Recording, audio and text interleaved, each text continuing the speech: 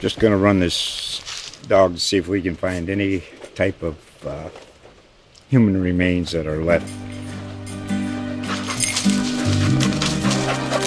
Listen to Where Secrets Go to Die, The Disappearance of Derek Hennigan.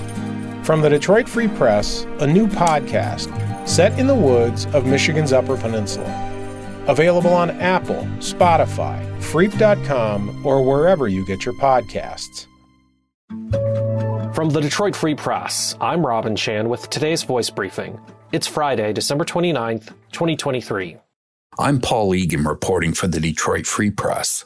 Prison is known to be a dangerous place, but is at least one Michigan prison so dangerous that locking someone up there is cruel and unusual punishment? That's one of the legal theories behind a lawsuit that just received a green light to proceed in the Michigan Court of Claims. 2 surviving families and 1 injured prisoner sued in July after a bloody and deadly 30 days at the Macomb Correctional Facility.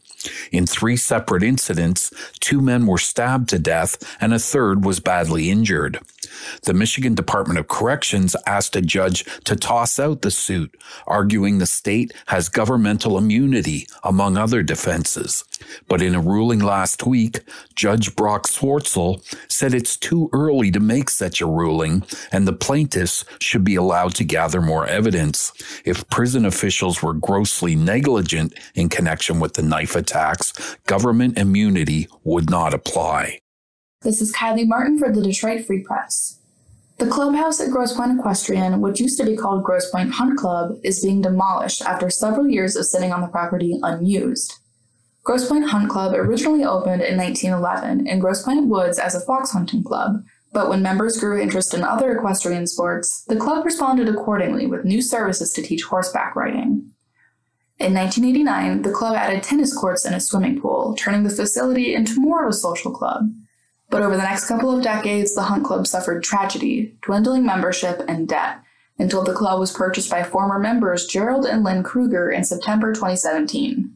The Krugers took ownership with the new vision for the club, to hone in on its equestrian nature and rid it of its social operations.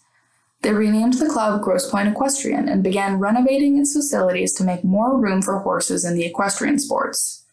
General Manager Gabe Hernandez said that the clubhouse had sat empty for years before the Krugers took it over, so they believe it's in the best interest of the club to remove the house and use the space for other purposes.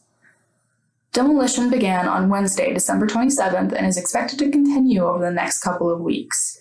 After, construction will begin to turn the space into additional outdoor paddocks and a grassy area for the horses. From breaking news reporter Amelia Benavides Colon.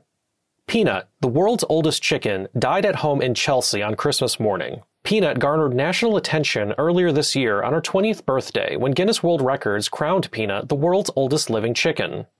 Marcy Parker Darwin and her husband Bill are farm owners in Michigan's Washtenaw County and said they didn't seem to notice when Peanut began outliving her counterparts. The average lifespan of a bantam hen is 5 to 10 years, according to Michigan Allied Poultry Industries in an interview with MLive in October.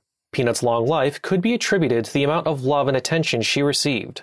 Darwin hopes to continue Peanut's legacy through a book she wrote about the hen's life, titled My Girl Peanut and Me, On Love and Life from the World's Oldest Chicken.